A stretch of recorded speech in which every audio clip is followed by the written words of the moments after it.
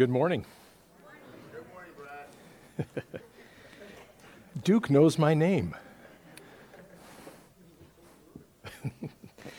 Well, it's an honor to have a chance to bring the Word of God to you this morning, and we continue in our study of Romans, so I will invite you to turn to Romans chapter 6, and today we're going to be looking at verses 1 through 14. So that's Romans chapter 6, verses 1 through 14. Please read along while I read it aloud. What should we say then? Should we continue in sin so that grace may multiply? Absolutely not. How can we who died to sin still live in it? Or are you unaware that all of us who were baptized into Christ Jesus were baptized into his death? Therefore we were buried with him by baptism into death, in order that just as Christ was raised from the dead by the glory of the Father, so we too may walk in newness of life. For if we have been united with him in the likeness of his death, we will certainly also be in the likeness of his resurrection. For we know that our old self was crucified with him, so that the body ruled by sin might be rendered powerless, so that we may no longer be enslaved to sin. Since a person who has died is freed from sin. Now, if we died with Christ, we believe that we will also live with him, because we know that Christ, having been raised from the dead, will not die again. Death no longer rules over him. For the death he died to sin once for all time. But the life he lives to God. So you too consider yourselves dead to sin and alive to God in Christ Jesus. Therefore, do not let sin reign in your mortal body so that you obey its desires. And do not offer any parts of it to sin as weapons for unrighteousness. But as those who are alive from the dead, offer yourselves to God, and all the parts of yourselves to God as weapons for righteousness. For sin will not rule over you, because you are not under the law, but under grace. Let's pray. Father, what we know not, teach us. What we have not, give us. What we are not, make us. Amen. Now, Paul makes an emphatic declaration right at the beginning of this chapter. And before we delve into that, we need to back up just a little bit for context. And so let's go back to chapter 5, verse 20. We had chapter 5 last week as our focus. And chapter 5, verse 20, Paul says, the law came along to multiply the trespass. But where sin multiplied, grace multiplied even more, so that just as sin reigned in death, so also grace will reign through righteousness, resulting in eternal life through Jesus Christ our Lord. Now, we don't know if Paul had actually heard somebody express these ideas that he's addressing, or if he was anticipating it. It doesn't really matter, because what he was speaking to was a belief that is known as antinomianism. The idea that the more we sin, the more God's grace is shown in forgiveness of sin. In fact, you'll see this in Gnostic belief that the body is completely bad. Therefore, the uses of the body in a sinful way really don't matter much in eternity, because it's God's grace and forgiveness that will matter. But Paul's response is unambiguous to this. There is no doubt to what he says. And Paul is basing this on the teaching of Scripture. Leviticus 20:26 says, you are to be holy to me because I am the Lord. I, the Lord, am holy, and I have set you apart from the nations to be my own. Now, the word holy in that passage from Leviticus is the Hebrew word kadesh, which means set apart. We are to be set apart. When somebody says we're just like everybody else in the world, that is actually not scripturally true. People who follow Christ are not like everybody else in the world. They are set apart.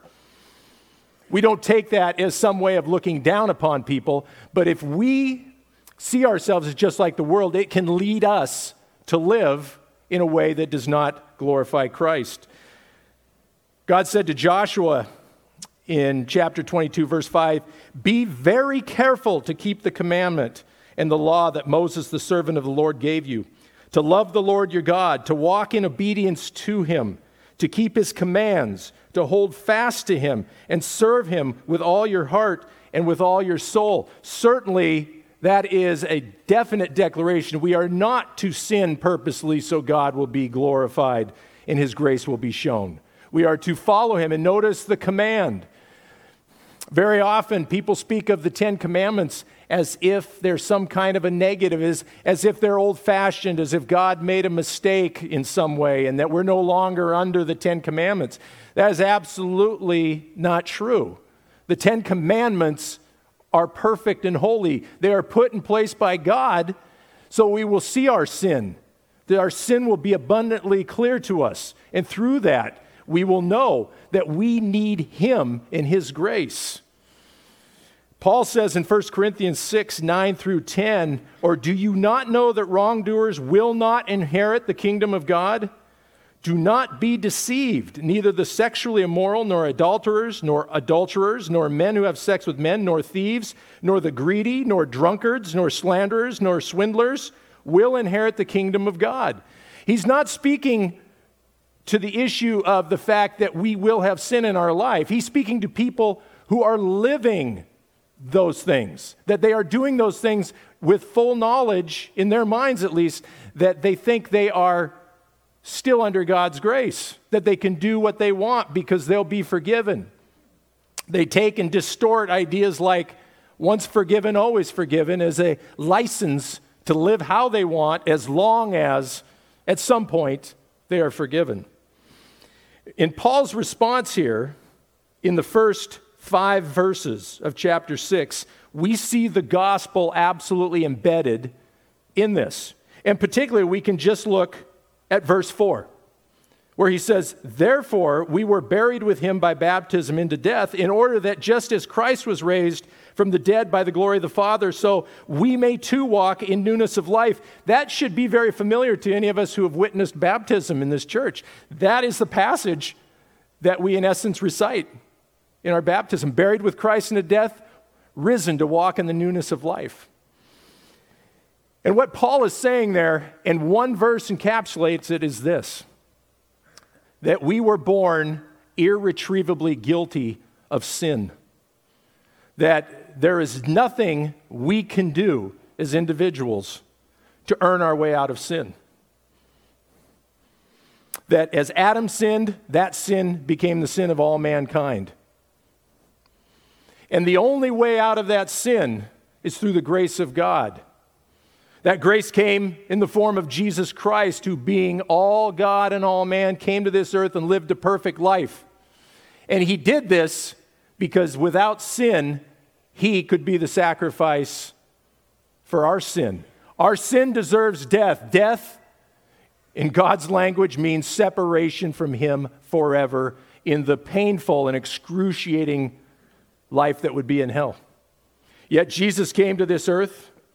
He lived his perfect life. He willingly went to the cross, and on that cross, Jesus said, my God, why have you forsaken me?" That was the point where Jesus paid the price for all of the sin that was ever committed or will ever be committed in mankind. And then he said, "It is done." But more than that, he was placed in a tomb, and he came out of that tomb after 3 days in the body in which he was placed in that tomb. And he defeated death forever so that we can be assured of life with God forever. And if we look at that verse in verse 4, we were buried with him by baptism into death. Our sin was buried. It was put into death. And therefore we were buried with him into death, but we were raised from the dead by the glory of the Father to walk in the newness of life. I like how John Piper sums this up. He says, Jesus was the ground. He is also our goal, how we live. He says, Jesus was the redeemed. He was the Redeemer. He's also our reward.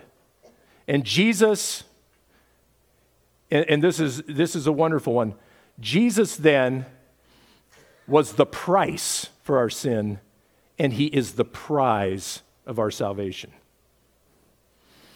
And so as Paul talks about this, he talks about the new self that we have here. And in verses 6 through 11, he says, "For we know that our old self was crucified with him, so that the body ruled by sin might be rendered powerless, so that we may no longer be enslaved to sin. since a person who has died is freed from sin. Now, if we died with Christ, we believe that we will also live with him, because we know that Christ, having been raised from the dead, will not die again. Death no longer rules over him. For the death he died to sin once for all. But the life he lives to God. So you too consider yourselves dead to sin and alive to God in Christ Jesus. We are new creatures when Jesus Christ becomes Lord and Savior of our life. The old is gone and the new has come. In fact, in 2 Corinthians 5:16 and 17, he says, so from now on we regard no one from a worldly point of view. The worldly point of view. Though we once regarded Christ in this way, we do so no longer. We once, before we knew Christ as Lord and Savior, regarded him as in a worldly way. Look at how people talk about him. Well, he was a good man. He was a good teacher. He had some nice things to say. We've had people who've tried to alter that over the years. All types of people have changed what Christ says. And it's an interesting, and I'm not tying them together, but people from Thomas Jefferson, who took things out of the Bible, to even Adolf Hitler decreed that this church that was official in Germany take things out by Paul because he was too soft. And he finishes up in 2 Corinthians 5:17. He says, therefore, if anyone is in Christ, the new creation has come. The old is gone. The new is here. That's us. The new is here. Not hanging on to something that's old. He uses the word enslaved to sin to describe our former situation. We are now enslaved to grace. We want to do those things that show God's glory through his commandments. Out of gratitude to him, we live a life that shows that his word is center. 1 Peter 2:9 and 10 says, but you are a chosen people, a royal priesthood. We sang that this morning, by the way. Did you see those words? A holy nation, God's special possession, that you may declare the praises of him who called you out of darkness into his wonderful light. Once you were not a people, but now you are the people of God. Once you had not received mercy, but now you have received mercy. That in no way sounds like a prescription to go on and commit sin because God's mercy will be shown even more. It shows just the opposite. And it shows that we need to live the sanctified life. Verses 12 through 14 talk about this. Therefore, do not let sin reign in your mortal body so that you obey its desires. And do not offer any parts of it to sin as weapons for unrighteousness. For as those who are alive from the dead, offer yourselves to God, and all the parts of yourselves to God as weapons for righteousness. For sin will not rule over you, because you are not under the law, but under grace. We see today that antinomianism can creep into the church, and that we may live lives that are compartmentalized in our specific acts of faith, as separate from our everyday existence. We come in and do specific things that we think represent our faith, yet in the rest of our everyday existence, we can live like that. It's not a factor. 1 John 2:3 and 6 says, we know that we have come to know him if we keep his commands. Whoever says, I know him, but does not do what he commands is a liar, and the truth is not in that person. But if anyone obeys his word, love for God is truly made complete in them. This is how we know we are in him. Whoever claims to live in him must live as Jesus did. Jesus lived all the time, every minute when he was on earth, for the glory of God. That's how we are to live, for the glory of God. John continues in chapter 5 of the first book of John, verses 3 and 4. He says, in fact, This is love for God, to keep his commands. And his commands are not burdensome. For everyone born of God overcomes the world. This is the victory that has overcome the world, even our faith. You know, when Jesus came, he said, I did not come to abolish the commandments, but I came to fulfill them. They didn't go away. They're still there. They are perfect. They are divinely in God's ordinance. Again, to show us our sin, to convict us of our sin, to show us the depths of it. And it's interesting that one of the supreme ironies of our lives is that the very things in our society that we condemn as being ungodly are things we willingly consume in the name of entertainment.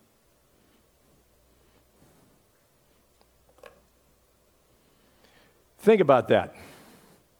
We point at things in our society that we say, this is an example where this society has gone wrong, where it has left God behind. And yet, we somehow rationalize in our minds that it's okay for us to willingly, purposely use those things for entertainment. Now, somebody could say, well, that could be true for anything. A wonderful conversation a couple weeks ago that some men had, and they talked about being in the workplace, and certainly not a godly atmosphere. But they talked about the fact that they stuck with what they believed, and people knew what they believed. And it was interesting to hear them say, yeah, it can be kind of tough, but it's interesting. A person will use profanity. They'll curse in front of me, and then I'm sorry. They'll apologize. But this man wasn't saying anything to them. He wasn't judging them or condemning. But they knew where he stood. Another man who told the whole group. He said, I just had to tell the whole group that I give all thanks to my Lord and Savior Jesus Christ for anything I can do. And he said, it's amazing the way people reacted to it. He didn't get any condemnation from it. So we could say, well, this world is a terrible place, and if we're not to be exposed to any of these things, then we need to check out of the world. Well, that's not what Jesus said. In John 17:17, Jesus, as he prayed for us, says, I pray not that you take them out of the world, but I pray that you will guard them in the world. We can't leave the world. In fact, we were put in this world for a reason, and we're put in this place for a reason. But that's a big difference between me walking down the streets and hearing and seeing things that I don't want to see that other people are doing, and me purposely bringing it in to my home or onto my phone. I wasn't part of the discussion, but I was part of a group not too long ago, and I wasn't eavesdropping. Everybody knew I was sitting there. And there was a discussion about, I believe it is a prequel to the show Game of Thrones. Now, I know that's very popular. I've never seen it. I know a little bit about it. And so they were talking about this. And one of the people, and by the way, let me paraphrase. I should have said this. That was a group of Christians. Sorry, I didn't say that to start with. One of the people said, I had heard that's a good show. A lot of people have been talking about how good it is. So I decided to watch it. And he said, in the very first scene of the first episode, and I won't describe it to you. If you've seen it, you know exactly what I'm talking about. It was absolutely gratuitous in nature. It was visually, let's put it this way. Would you show it to your grandmother? Would you show it to your kids? And from what I understand, no. Now, this scene that he talked about there's no question about it. What really struck me about what happened in the conversation was that nobody responded. A group of Christians. Nobody said something like, I know, I have trouble with nothing. They just kept going on with the discussion of how much they were looking forward to, I think, the prequel for this. And it was really obvious to me how easy it is for us to say, you know what?